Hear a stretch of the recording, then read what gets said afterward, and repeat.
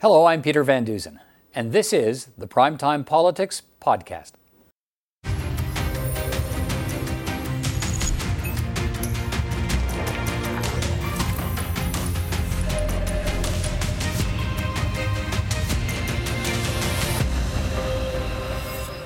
Hello, I'm Peter Van Dusen, and this is Primetime Politics, the Vote 2019 edition, day 36 of the campaign, just 5 days to go now before Canadians go to the polls. And the polls still suggest a minority Conservative or Liberal government.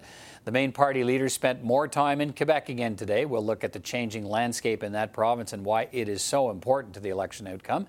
On a day when former U.S. President Barack Obama endorses Justin Trudeau in a tweet, and a Manitoba teen underscores the importance of voting. Our panel of journalists will discuss the day's key campaign events and the battle for Regina Wascana. It's been a Liberal island in the province of Saskatchewan. Can Ralph Goodale hang on again? That's all coming up. But first, our Day 36 campaign primer.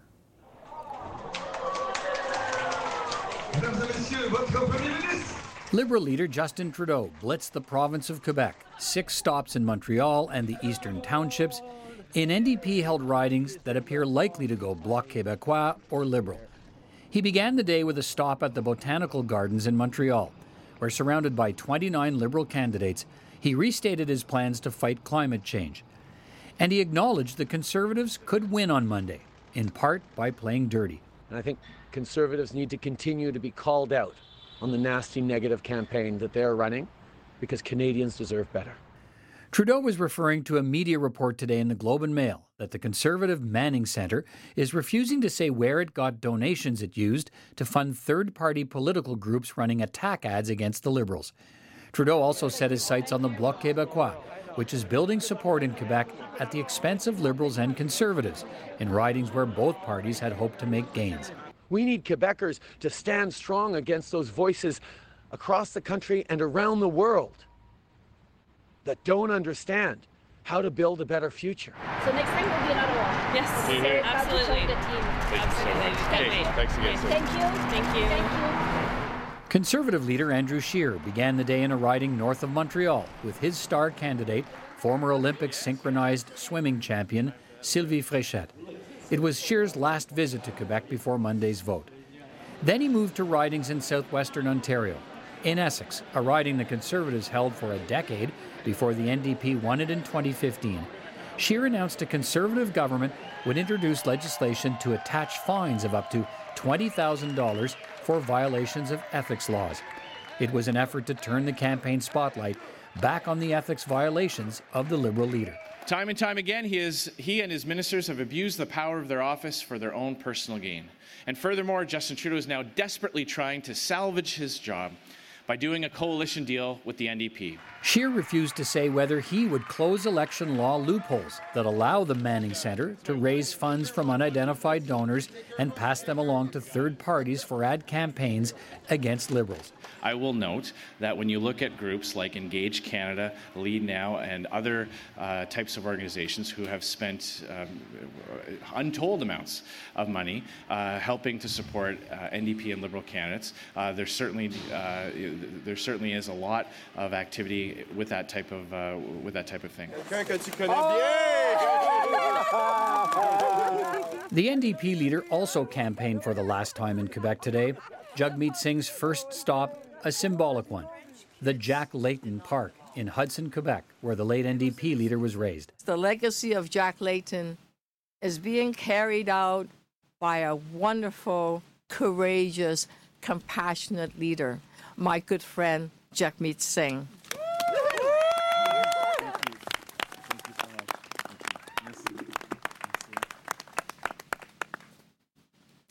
Well, I did not expect that. Jack Layton triggered the Orange Wave in Quebec that carried the NDP to official opposition status in 2011, winning 59 seats. 8 years later, Singh is trying to save the remaining 14 seats held by the NDP from being washed away. So he's playing defense. He stopped by Layton's high school for a brief visit with students. By invoking the legacy of Jack Layton, Singh is trying to keep NDP support from drifting to the other parties. Asked why progressive voters should ignore the plea from Justin Trudeau to unite behind the Liberals, Singh's answer. That we are actually progressive.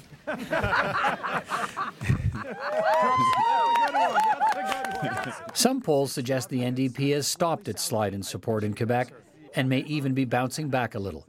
Singh suggests more voters in the province are looking past his appearance. Quebecers are saying, you know what? This is a guy that sounds just like us. He talks like us. His French isn't that bad. But more importantly, he's got the same values. And in the midst of the whirlwind campaigning, the attacks and the appeal for votes, a moment for reflection and inspiration on the importance of a single vote. Take the next few seconds to watch this video from 18-year-old Winnipeg teen Madison Yetman, facing a sudden diagnosis of terminal cancer, but still voted for the first time in the advance polls.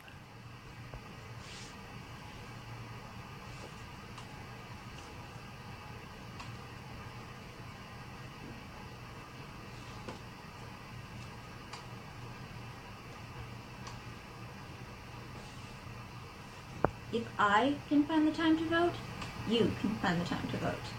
And that's the kind of day it's been. Day 36 of the campaign, voting day just 5 days away.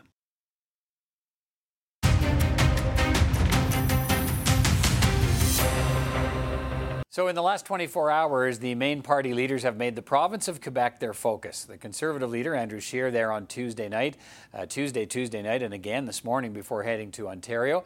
Justin Trudeau and Jagmeet Singh there all day today. Quebec is key to the fortunes of all three parties, but the sudden rise of the Bloc Québécois means nothing is for certain in Quebec these days except some very competitive races and key ridings.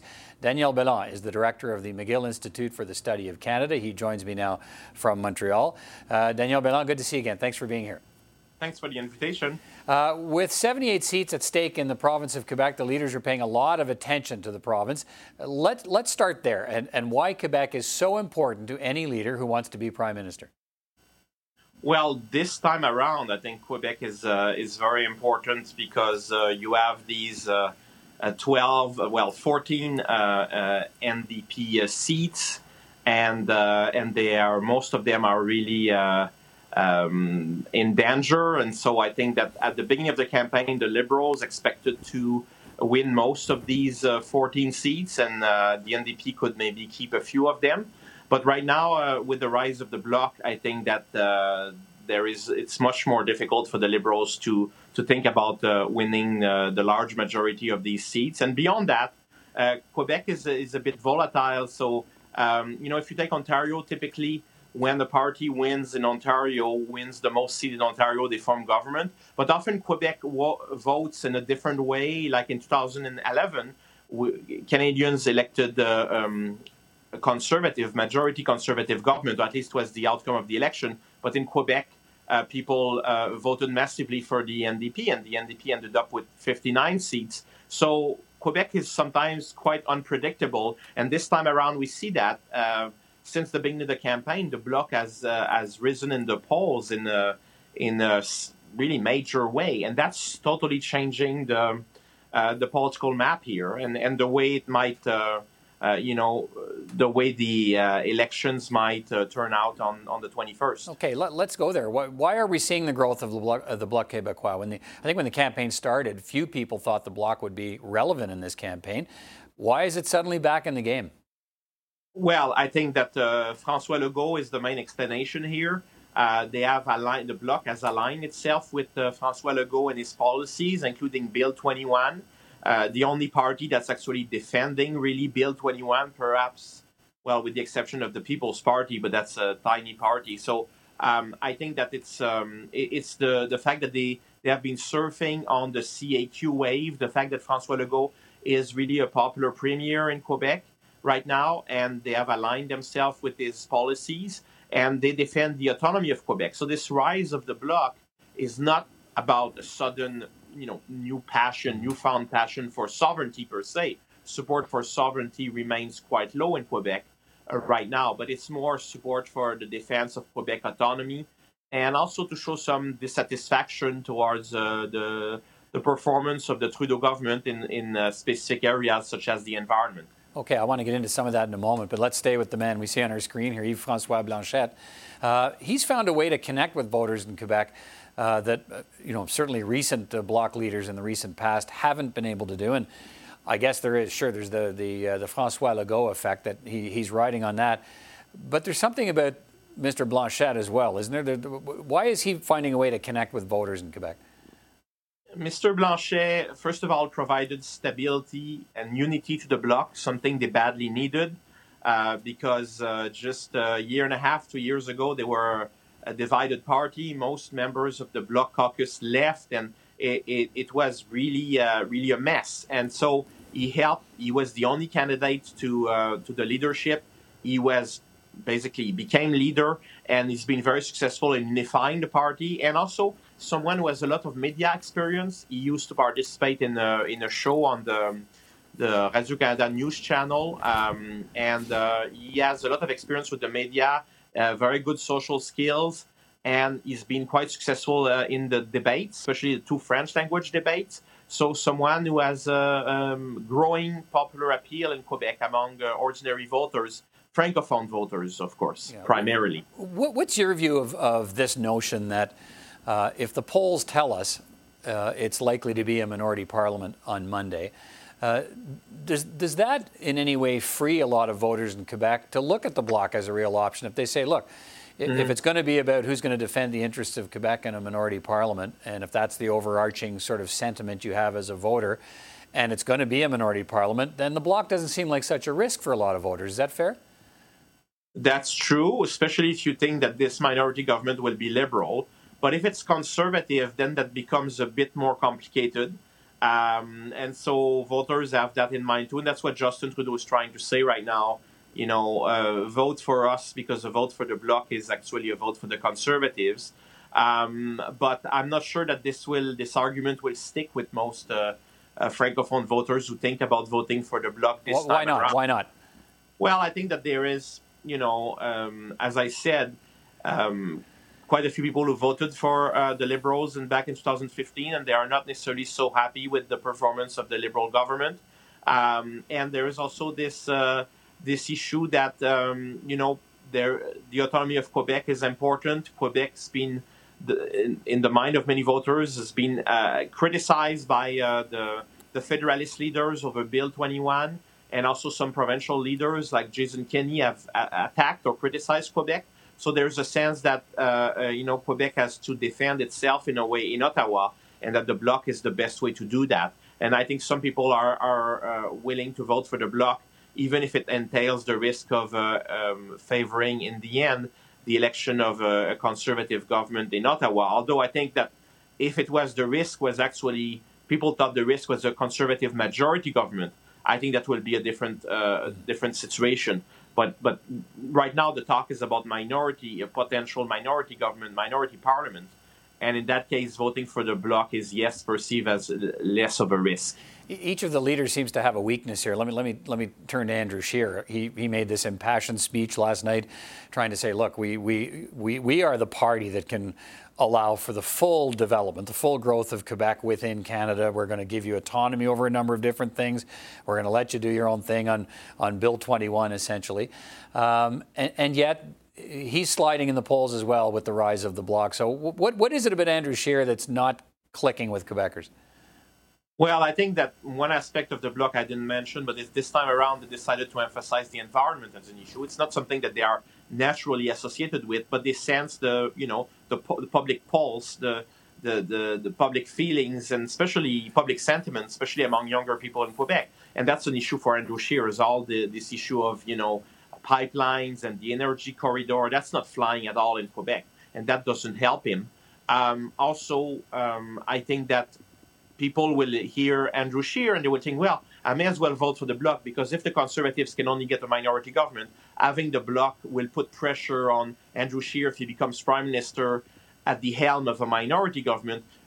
Electing more Bloc MPs will actually put more pressure on the Conservatives to deliver on that decentralization agenda. So I'm not sure this will actually work very well as a strategy. I understand the rationale for it, and I do think that if the Conservatives will have a minority government, they could seek the support of the Bloc on key issues that will give more powers to Quebec or decentralize the federation. So So I think here, I'm not convinced that this will actually work for Andrew Scheer in Quebec or for the Conservatives in Quebec. But what he's saying, I think, could let us anticipate what might happen in the case of a Conservative minority government. And now they might actually seek support from the Bloc on key policy issues. Okay, let's finish on the NDP leader. He's also in Quebec today, hoping to save some of those 14 seats that the NDP has in the province. The polls seem to suggest that the fall for the NDP may have stabilized a bit in Quebec. And Jagmeet Singh saying today that, look, I think people and more and more voters in Quebec are actually looking past my appearance, which he knew would be a concern, and saying, he does share our values, and giving him maybe a second look. What do you think the NDP is facing in Quebec on Monday? Well, I think the odds are still stacked against them in terms of the number of seats. I think that they are likely to lose most of their seats in Quebec. That's still the case. But again, likely, it's not. There are things can happen. A lot of people actually, and that's the case especially in Quebec, will decide how to vote in the booth. Like they will decide at the very last minute. And it's true that Jagmeet Singh has performed well in the French debates in general, especially the first French debate, the TVA debate, and that his popularity in Quebec is increasing. But the NDP is still quite low in the polls, even if it's doing better in Quebec. So it's still a very tough battle for them in the province. But I think he's doing maximum. He's putting a lot of effort in spending time in Quebec and speaking to Quebecers, because things are going slightly better for them in Quebec. But it doesn't mean that this will result in preserving most of their seats come October 21st, come Monday. All right, Danielle Bélan, always a pleasure to talk to you. Thanks again for your contribution and your insight today, and we'll talk soon. Thanks for the invitation. Have a wonderful day. Merci. The Bloc exists to fight against a Quebec federal government that doesn't understand Quebec, and yet with our priorities every step of the way, we've demonstrated that we, as a team of Quebecers, are always there to stand up for Quebec values and indeed Canadian values. We are going to surprise Canadians all over this country. It started a little while ago when we won a by-election in Quebec that we hadn't won in over 20 years in Chicoutimi-Le-Fjord, and we are going to do that in so many areas all across this country. I wouldn't write off any riding for the Conservative Party of Canada because Canadians are going to choose. So I want to put it to Quebecers like this. If you want someone who's going to fight the climate crisis, who's going to stand up for you, who's going to make sure we make life more affordable, who's going to invest in health care, invest in dental care and medication coverage for all, and make sure that the people at the very, very top, the richest, pay their fair share, the progressive option for Quebecers is us, the New Democrats.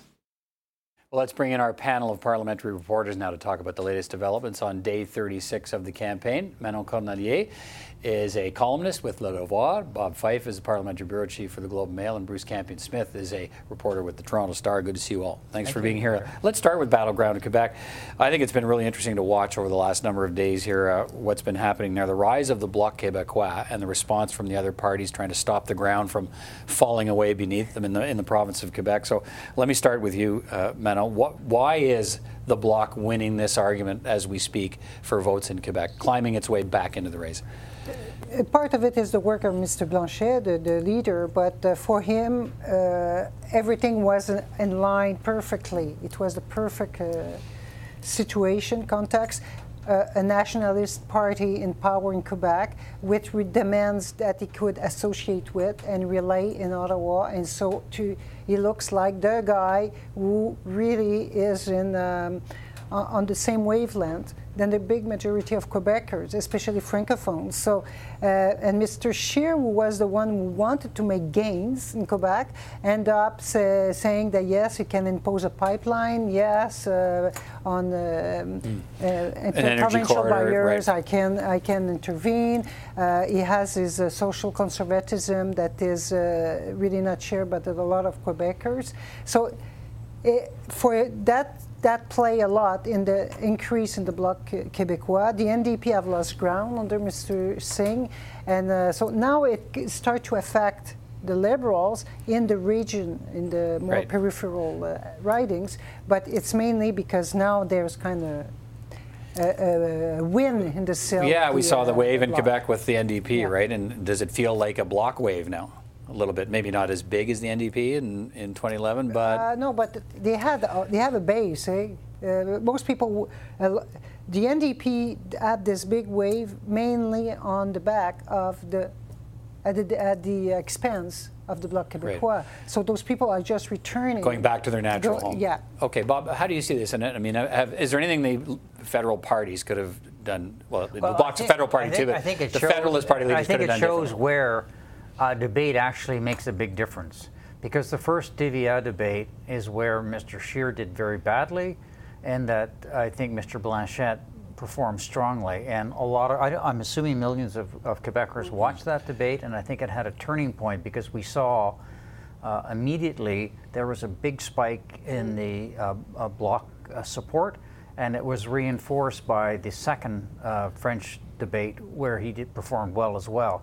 So we didn't see that in English Canada because the English debate was a disaster, and there was no opportunity for anybody to break out of the pack because it was all chaos. But the French debates were actually well done, and I think to a large credit, Mr. Blanchette did strongly. And if you're not happy with Mr. Trudeau and you're not interested in Mr. Singh because he wears a turban, and for all the reasons you outlined about Mr. Scheer, I think it gave Quebecers, okay, I can park my boat with these guys. They're not talking about separatism, they're talking about issues that matter to me as a Quebecer. And they're talking about being the great defender of Quebec rights, Right. Bruce. And I think that's kind of what's important to understand here is that as goes Quebec. I mean, the massive influence what's happening there has on the whole campaign kind of pivoted as we started to see the numbers change in Quebec. Right now, suddenly, every other part of the country matters a little bit more.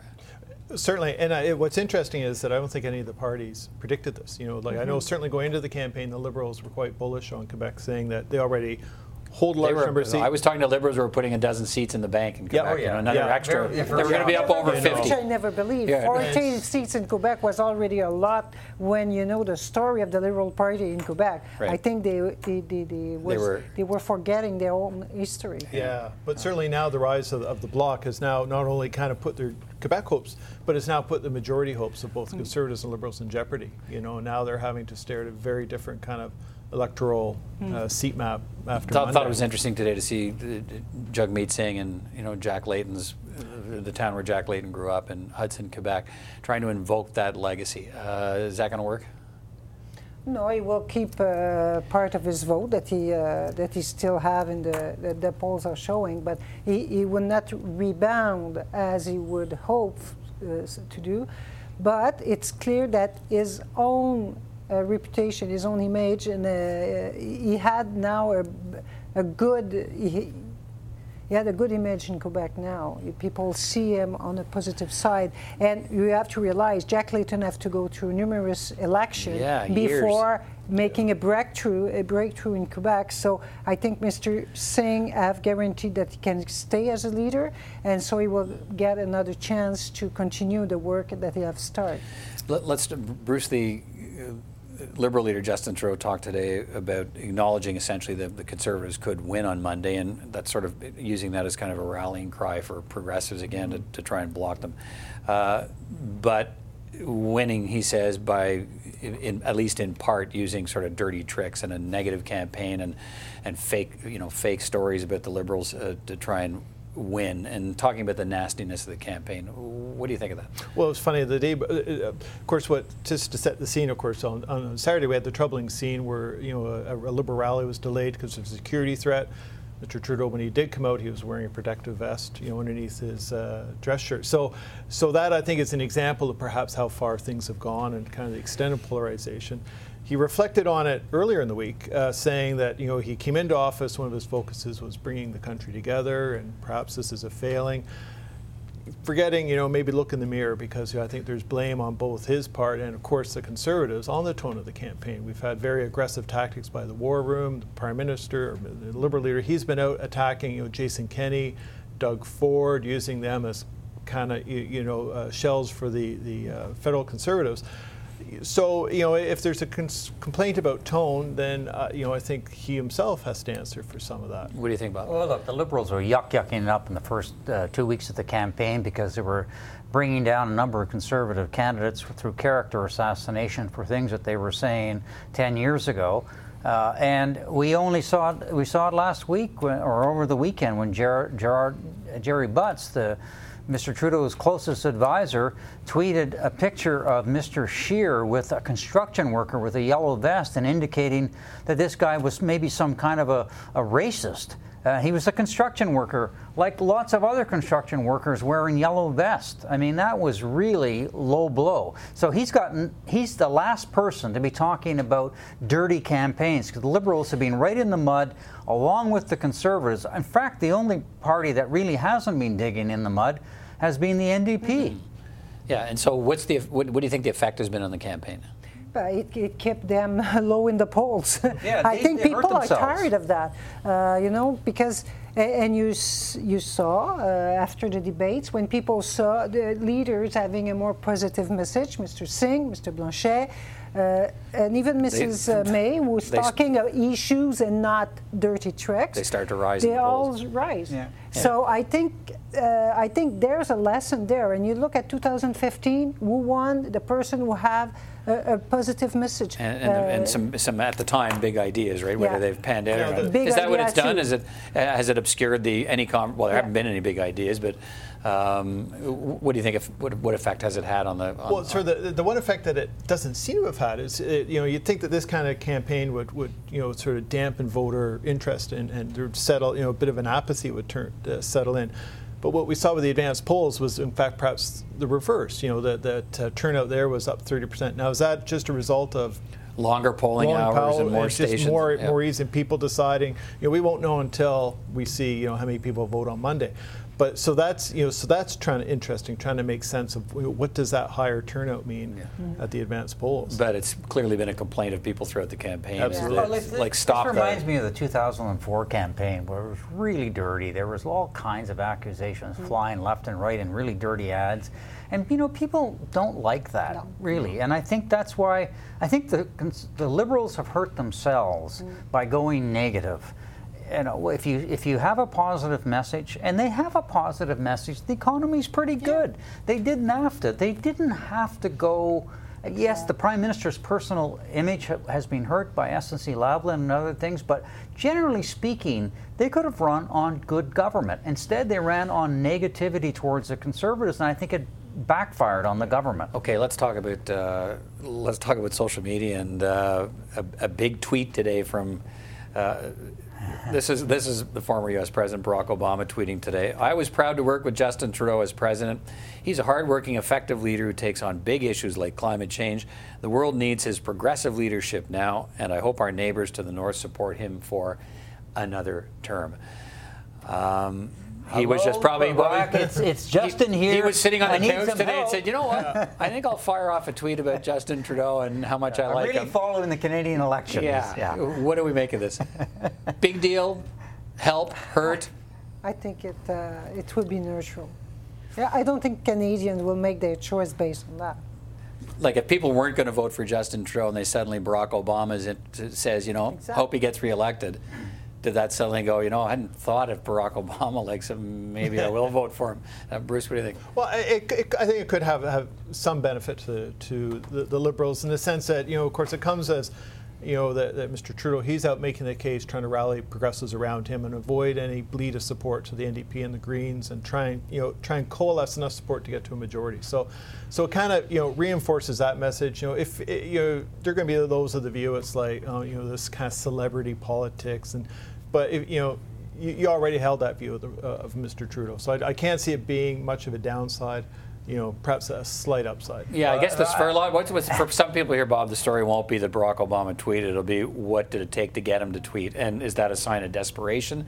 How do you read this? Well, I look.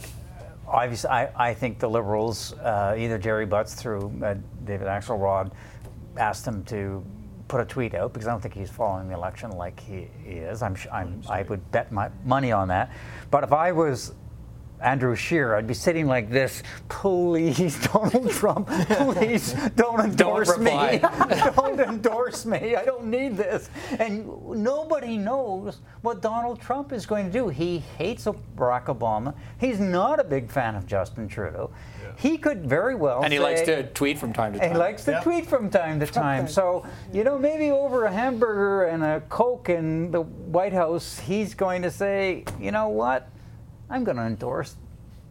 But it's the other guy. I mean, well, but why not though? Because Barack, like Jason Kenney and Doug Ford aren't in the campaign, and Barack Obama's not either. But now he is. So maybe there's room for everybody. I mean, yeah. Well, the other interesting thing, of course, is immediately the question was foreign interference. The very kind of thing that we were set up to try and guard against, and now Elections Canada has to weigh in. Well, Elections Canada says no because there's no money. No money. He wasn't paid to do it. We did ask the Liberals. Did you pay him to do this? Unless it was a long distance call that reverse the charges to get him to tweet. No, crazy speculation here, but all right. So we'll see if it has what kind of effect it has in the campaign, and 5 more days to go. Hard to believe. Exciting. Yeah, lots to watch still to come. Thank you all. Thank you. Thank you.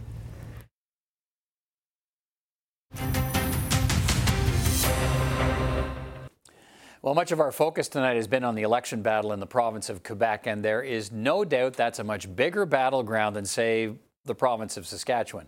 But in a tight election, and it looks as if that's what we'll have, every riding matters, which brings me to Liberal candidate for re-election, Ralph Goodale. He's like a political cat with 9 lives, only with a lot more lives. He's held the riding of Regina-Wascana for the past 26 years in a province that has become decidedly conservative. Every time it looks like Goodale will be defeated, he wins. But will he keep that streak alive this time? Good question, and why Regina-Wascana is one of CPAC's ridings to watch.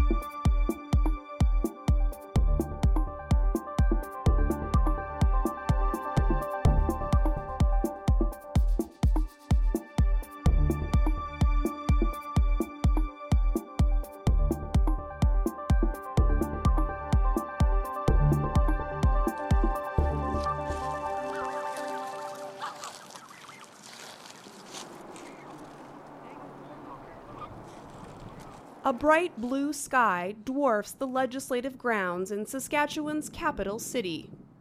It's a hue generally in line with the province's conservative political leanings.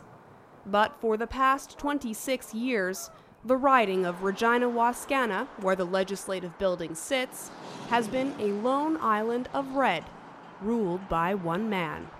So he is an institution of himself, and he does have a lot of loyalty that's very, very personal. I haven't been doing this as long as Ralph, but the biggest thing I've learned, because I've done a number of these debates. I actually talked to Mr. Goodale, Wednesday. He was in my building, canvassing. He won in 2011, so there's a pretty good chance that he could win again now. It'll be interesting to see. I think he's polling towards winning again this year, but it'll be interesting to see with how much disdain there is for the Liberals in Alberta and Saskatchewan if he'll actually retain that seat. I don't think there's really any question about that. Saskatchewanians have been very opposed to a carbon tax. So when you have, for Mr. Goodale, that puts him in a tough position. I believe Ralph is trying. I do believe it's the Saskatchewan government refusing the offer. Was a consummate politician. He worked very hard at it, long hours. He would go to everything. He would go to any event. He was there. People saw him everywhere. The existence of the Liberals in this province centers around Ralph Goodale and their eagerness, willingness, or practicality of putting all their resources in Goodale's seat and trying to get him reelected each and every election obviously has paid dividends for it. It wouldn't work for anybody else other than Ralph Goodale. I was young when Ralph Goodale was first elected. That's how old Ralph Goodale is. In today's volatile political climate, is Ralph's Red Island in danger of being swept up in a sea of blue? One time I was door knocking a few months ago, and I said to the gentleman, "Hi, I'm just here to introduce myself. I'm Michael Cram. I'm the Conservative candidate." And I swear his exact words were, "You could be an axe murderer. I'm still voting for you because we need to get these Liberals out of here." Regina-born software developer Michael Cram is the first candidate to challenge Goodale in 2 consecutive campaigns. Pipelines are extremely important for not just the resource sector of Saskatchewan's economy, but also for the provincial government's budget, who relies so heavily on resource royalties. So certainly getting these pipelines built is right up there in the terms of priorities for the people of Regina Wascana, as is canceling the carbon tax, as is lowering income taxes and getting back to balanced budgets.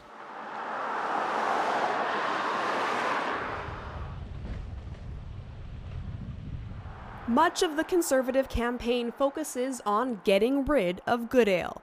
You almost need to start from there, where you have to have a solid candidate running continuously against him. Now, maybe that will happen this time, second time, exactly, yeah.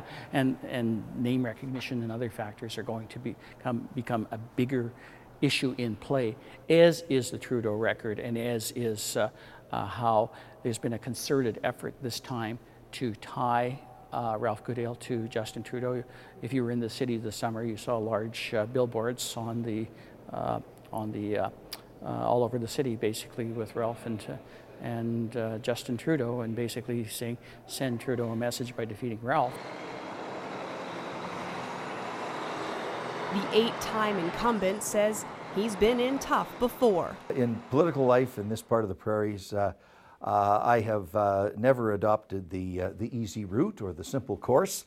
I'm used to swimming upstream. So how many years were you with the Lead Person? 30 years. Yeah. My goodness. There was an era where people were kind of born with a political label on their forehead because that's what their parents and their grandparents and their great-grandparents were, and that will never change. But I think in this day and age, people are more open and more flexible than they have been historically. Fossil fuels have got to go! In 1993, when Ralph Goodale was first elected in Regina Wascana, the Montreal Canadiens had just won their 24th Stanley Cup. Bill Clinton was elected as President of the United States. Whitney Houston's I Will Always Love You topped music charts. But so far, so good. I think that everything, yes. And Jean Chrétien and the Liberals swept the House of Commons, winning 177 of 295 possible seats. I could certainly see the winds were changing. I knew there was going to be a dramatic change, that Mulroney was not going to make it again. His approval rating, I was down in the teens, I think. Bob Peterson served as Ralph Goodale's campaign manager in 1988. They lost a tight 3-way race before winning the seat in 93. Striking Crown workers, block managers. From then on, he just kept winning. He's been winning ever since. So there's no gaps. I think so. Those are all the Liberal prime ministers, from Alexander all the way through to Paul. Whenever they got a big problem and need it solved, they go to Ralph. And Chrétien, after the sponsorship, he went to Ralph and said, we got a problem, get in there and fix it. And Ralph did. But it takes a toll too, because you're carrying on, he was the face of all the problems of that. But because of the way he handled it, I think it held him in there. The two most fiscally irresponsible governments in modern history are Stephen Harper and Brian Mulroney. And in fact, answer this question. How many Conservative governments balanced a budget for Canada in the 20th century? I can answer that. I can answer that.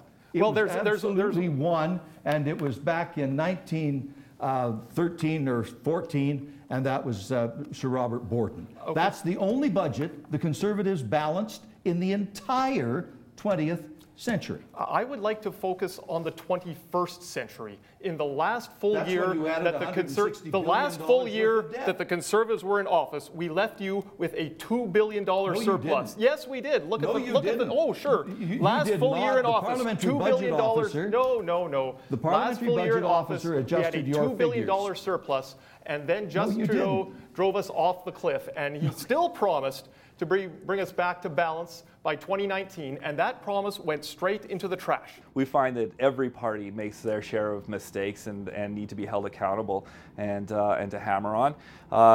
Stephen Harper ran up a lot of debt during his time in office, and we hammered him as a result. The current government promised to balance the budget before we got to this election. That hasn't happened, so we're making fun of them too.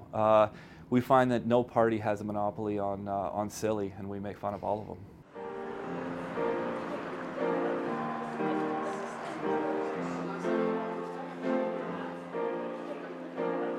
In the economy, there's a great line by P.J. O'Rourke.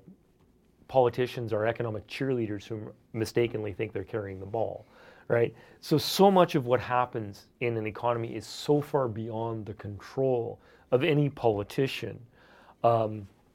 We have the federal Liberals who are running one set of policies in Canada, and the Trump Republicans in the US, which are running a different set of policies. And both economies are doing very, very well right now. Low unemployment, relatively low inflation. We're seeing some signs of wage growth. So which set of policies is correct? Which politician is causing that economic growth? In reality, for the most part, it's probably neither. Governments have a very bad track record across the world of generating wealth.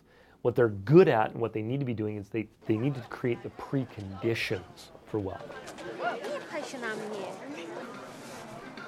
A lot of people are getting too much that they never worked for. Common sense and no more frivolous promises of spending our money. Deficit's a big concern, and they just doesn't seem to be a big issue with any of them. A little bit on the Conservative side, but we're trying to see, most interested in that and what somebody's going to try to address it and deal with the spending that's going on. Mr. Goodale, thank you for being here. Well, the Conservative Party has promised to get back to balanced budgets within 5 years, and our platform has been fully costed by the Parliamentary Budget Office. So we are confident that we will be back to balance in 5 years, whereas the Liberals are promising more deficits until forever and a day. As for making life more affordable, we're going to do that through a variety of tax incentives. We are going to cancel the carbon tax, which is making life more affordable less affordable for everyone. We are going to lower the lowest income tax bracket from 15% to 13.75%. That is going to leave an average of $850 a year in the pockets of the people who need it most.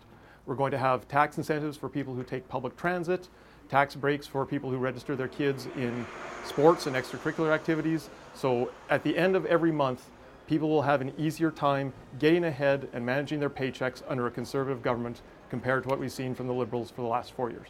And you always have to tailor your fiscal plan to the most critical issues that are before you at any given point in time. Back in the 1990s or in the early 2000s, the issue was a crushing debt to GDP ratio that was 70%. The debt was 70% the size of the overall economy. That was unsustainable. That had to be dealt with, and we did. Now the issue is how do you sustain growth at a fast enough rate to create the jobs and create the prosperity and secure the pensions and increase the wages that Canadians are expecting. If we don't start going for what we want, we're never going to get it. The Liberals and the Conservatives both, if you vote strategically for either of them, they run with that vote and they assume that you love them, and your voice never gets heard. Green Party candidate Tamala Friesen also ran in 2015. Some would have us believe that the Green Party platform isn't doable, it's not realistic. I don't think that's great leadership. This time around, she says it's unlikely she will oust the riding's incumbent, But voters in Regina Wascana are more perceptive to her party's priorities of electoral reform and environmental action. We are place kickers vying to kick the winning field goal in the Grey Cup for the Rough Riders. We're lined up on the 45-yard line. The other platforms have boldly proclaimed, we're gonna kick that ball 30 yards. The other plans are not good enough. They don't meet the targets that we need to meet. They're focused on what can't be done, what's so hard to do, instead of what must be done, what we must innovate for. It's an opportunity to give people some choice, to send a message. I've been saying, last time around, Ralph won by 15,000 votes. If he wins by only 5,000 votes because 10,000 votes move Green, you can bet he's taken Green policy to cabinet with him. I wonder there's something too, because they had that call with Jake Mead this afternoon. Oh, okay. And there was Ray was on it, so he was showing me there was basically 6 message points that they're saying to focus on for the last stretch of the campaign. What I see is a party that really is in it for everybody. They aren't just going to tackle certain things here, certain things there. They want to make sure that everybody is having the equal opportunities. My intellectual disability prevents me from driving. To get around, it's nearly impossible now. I have to rely on my husband or someone else to take me up to Saskatoon to see family or go to my board meetings that I take part in for the nonprofit I belong to. In 2017, Saskatchewan lost both intercity and interprovincial bus services. The provincial government shut down the Saskatchewan Transportation Company, or STC, due to financial losses and decreased ridership. Greyhound bus services ended shortly after. I felt like I was being let down by the government because that was my only source of transportation per se. And they didn't even give us any notice. Now I feel like I'm a prisoner in my own community without going anywhere. I used to be fairly independent with STC. And now that STC is gone, I'm a prisoner in my own community. Families, seniors, and individuals have been left stranded when STC was cancelled by the Sask Party government. While the decision to end STC was provincial, the federal NDP recently announced it would reintroduce rural intercity public transit. I just met with the CNIB, dealing with vision impairment and vision loss, and that was something they were really worried about. That's where I heard this woman couldn't go to her own cousin's funeral because how is she supposed to get there? You can't hire an Uber to take you across the provinces. So it is very important to me that we do re-implement this as quickly as possible for the people of Saskatchewan so that everybody has the equal opportunity. It's pretty hard to imagine that those folks being able to function successfully without some form of public transit available to them in a reasonable way. The Government of Canada is prepared to assist, recognizing that for the most part, this is not our jurisdiction. But because these issues touch upon healthcare, touch upon Indigenous people, touch upon human rights and civil rights, we're prepared to be part of a solution if we can work something out with the province. What about us? What about all the times you said you had the answers? The federal campaign plays out amid provincial tensions.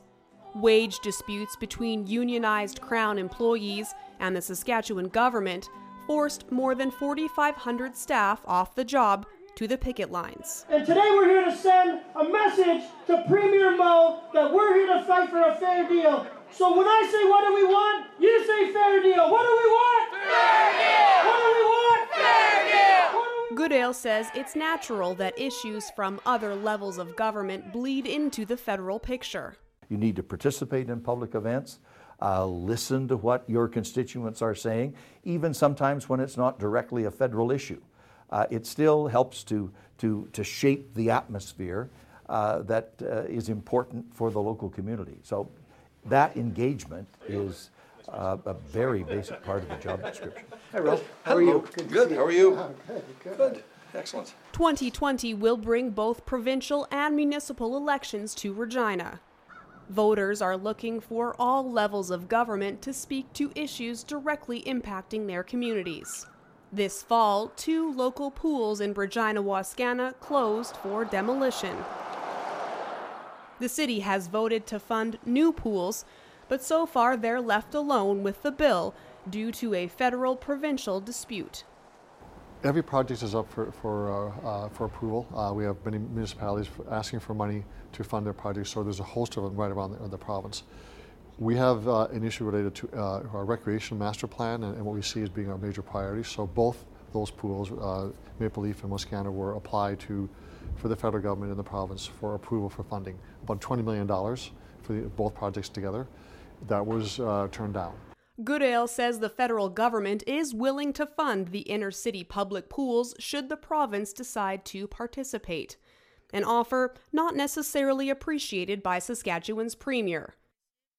Regardless of Goodale's stature as the longest-serving MP prior to dissolution of Parliament, he's not beyond playing politics when it counts. He's been known to insert himself at every level of politics to make sure his constituents know he's getting the job done. Well, to be clear here, we're building them on schedule. We will fund them. We've approved Maple Leaf Pool already in the budget, and when Wascana comes in, we'll do that as well. We'll reapply again for money next year, but we will not slow these down. The community will not see a gap between the demolition of one pool and then the construction of another one. We'll be as tight as we can be on that.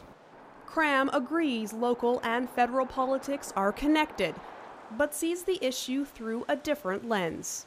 People know that when you go to vote on election day, you're voting for the local candidate and the party's policies and the leader. And people, understand that Justin Trudeau's record has been very harmful, particularly for Western Canada over the last 4 years. And people don't want to vote against their interests. And that means not voting for the Liberals, no matter which riding you're in. Oh, guys, how are you? Good. Want to vote today? Yes. Well, many of them are from outside of Regina. Clearly, some of them live across Canada, and they're able to vote for the candidate of their choice in their home electoral district without having to go home to do that on the advance polls or on election day. I think the NDP seems like a really good party for students. The Green Party, I think, sometimes pushes a little bit too far, but I would say NDP definitely seems to be being very inclusive and being very aware of what students need, what people need, and things like that.